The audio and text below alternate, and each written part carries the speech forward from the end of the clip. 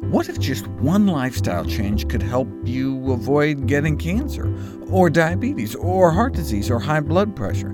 This one change could cut your risk of chronic disease and add years to your life. Well, the simple solution to so many of these problems is to eat a healthy diet. In other words, one centered around whole plant foods. Welcome to the Nutrition Facts Podcast. I'm your host, Dr. Michael Greger. Today, we look at some of the latest research on leaky gut syndrome. Did you know that common drugs, foods, and beverages can disrupt the integrity of our intestinal barrier? Here's the story. Intestinal permeability, the leakiness of our gut, may be a new target for disease prevention and therapy. With all of its little folds, our intestinal barrier covers a surface of more than 4,000 square feet. That's bigger than a tennis court, and requires approximately 40% of our body's total energy expenditure to maintain. Mounting evidence implicates the disruption of intestinal barrier integrity in the development of numerous ailments, such as inflammatory bowel disease. Researchers measured intestinal permeability using blue food coloring. It stays in your gut if you're healthy, but can be detected in the blood of extremely sick individuals as their gut barrier breaks down. You don't have to end up in the ICU to develop a leaky gut, though. Simply taking some aspirin or ibuprofen can do the trick.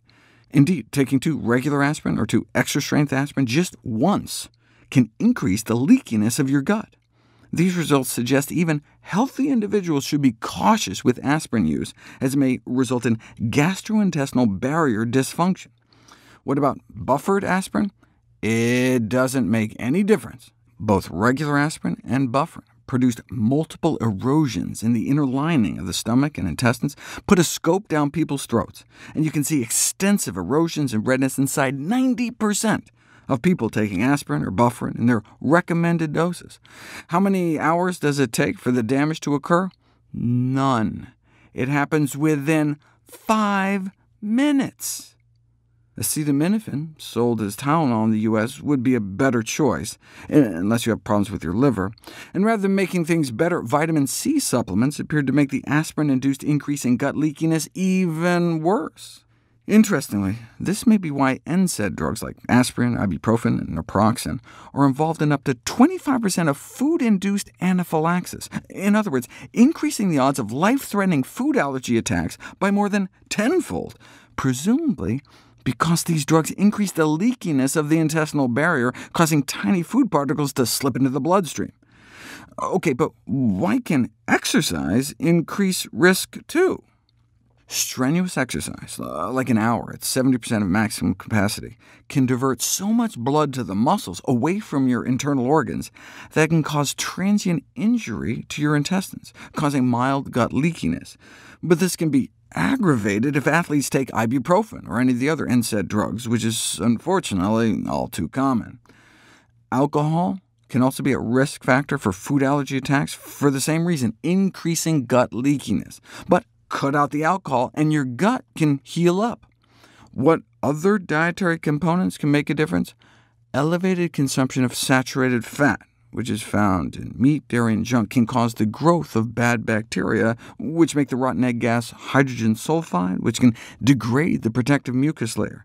It is said to be clear that high-fat diets in general negatively impact intestinal health by disrupting the intestinal barrier system through a variety of mechanisms, but most of the vast array of studies cited on the negative effects of high-fat diet on gut leakiness were done on lab animals or in a petri dish. You don't know for sure until you put it to the test. Rates of obesity and other cardiometabolic disorders have increased rapidly in parallel with a transition from traditional lower-fat diets to higher-fat diets. We know a disturbance in our good gut flora has been shown to be associated with a high risk of many of these same diseases, and studies using rodents suggest that a high-fat diet unbalances the microbiome and impairs the gut barrier, resulting in disease. To connect all the dots, though, we need a human interventional trial, and here we go, a 6-month randomized control feeding trial on the effects of dietary fat on gut microbiota, and indeed, higher fat consumption appeared to be associated with unfavorable changes in the gut microbiome and pro-inflammatory factors in the blood. And note, this wasn't meat and dairy. The researchers just swapped in refined carbs in place of refined fats, like white rice and white flour, for oil. These findings suggest countries westernizing their diets should advise against increasing intakes of dietary fat, while countries that have already adopted westernized diets should consider cutting down. So far, we've discussed things to prevent a leaky gut. What about foods to heal a leaky gut? That's what we'll cover next. Our intestinal tract is the largest barrier between us and the environment. More than what we touch or breathe, what we eat is our largest exposure to the outside world. Normally, our entire gastrointestinal tract is impervious to what is inside of it, allowing our body to pick and choose what comes in or out. But there are things that may make our gut leaky, and chief among them is our diet. What happens is the standard American diet can cause gut dysbiosis, meaning a disruption in our gut microbiome, which can lead to intestinal inflammation and a leaky intestinal barrier. Then tiny bits of undigested food, microbes, and toxins can slip uninvited through our gut lining into our bloodstream and trigger chronic systemic inflammation. To avoid this dysbiosis and intestinal inflammation, plants should be preferred. Vegetarian diet gut bacteria are associated with intestinal microbiome balance, high bacterial biodiversity, and integrity of the intestinal barrier. They tend to suffer from markedly fewer uremic toxins like indole and P. cresol, and because fiber is the primary food for our gut microbiome, the gut bacteria of those eating plant-based diets produce more of the good stuff, the short-chain fatty acids that fulfill a protective and nourishing role for the cells lining our gut, ensuring the preservation of the intestinal barrier. Plant fiber is of prime importance to the preservation of intestinal barrier integrity, but you can't know for sure until you put it to the test. People were given whole grains, beans and lentils, fruits, vegetables, and nuts and seeds, and got a significant reduction in zonulin levels. Zonulin is a protein responsible for the disassembling of the tight junctions between gut lining cells, and so it's a biomarker that reflects an impairment of the intestinal barrier. In other words, zonulin is considered to be a useful marker of a leaky gut. But since adding all those plants seem to lower levels, that may imply that appropriate fiber intake helps to maintain the proper structure and function of the intestinal barrier. But whole, healthy plant foods have a lot more than fiber. How do we know it's the fiber? And the study didn't even have a control group. That's why they say gut permeability might be improved by dietary fiber. To prove cause and effect, it'd be nice to have a randomized, double-blind crossover study where you compare the effect of the same food with or without fiber, and here we go.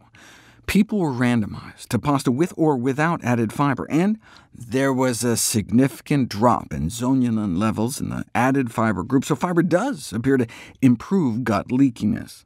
Any plant foods in particular that may help? Curcumin, the yellow pigment in the spice turmeric, can help prevent the intestinal damage done by ibuprofen-type drugs, but that's in rats.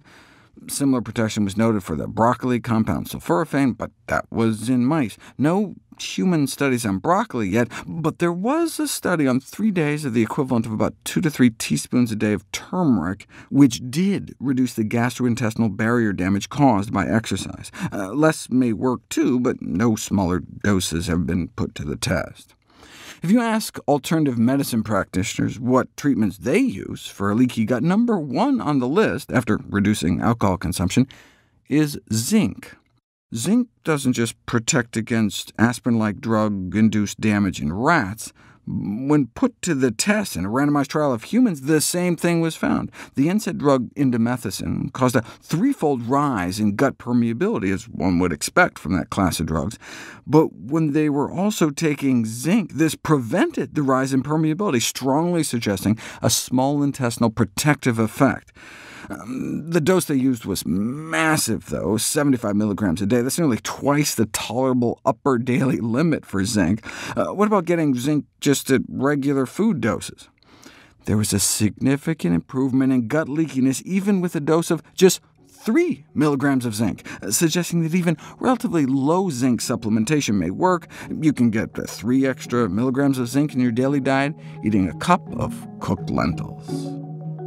We would love it if you could share with us your stories about reinventing your health through evidence-based nutrition. Go to nutritionfacts.org/testimonials. We may share it on our social media to help inspire others. To see any graphs, charts, graphics, images, or studies mentioned here, please go to the Nutrition Facts Podcast landing page. There you'll find all the detailed information you need, plus links to all the sources we cite to each of these topics.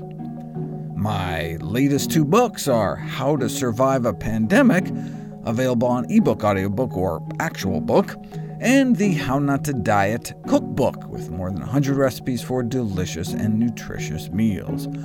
All proceeds I receive from the sales of my books go to charity. NutritionFacts.org is a nonprofit, science-based public service where you can sign up for free daily updates on the latest in nutrition research via bite-sized videos and articles. Everything on the website is free. There's no ads, no corporate sponsorship. It's strictly non-commercial. I'm not selling anything. I just put it up as a public service, as a labor of love, as a tribute to my grandmother, whose own life was saved with evidence-based nutrition.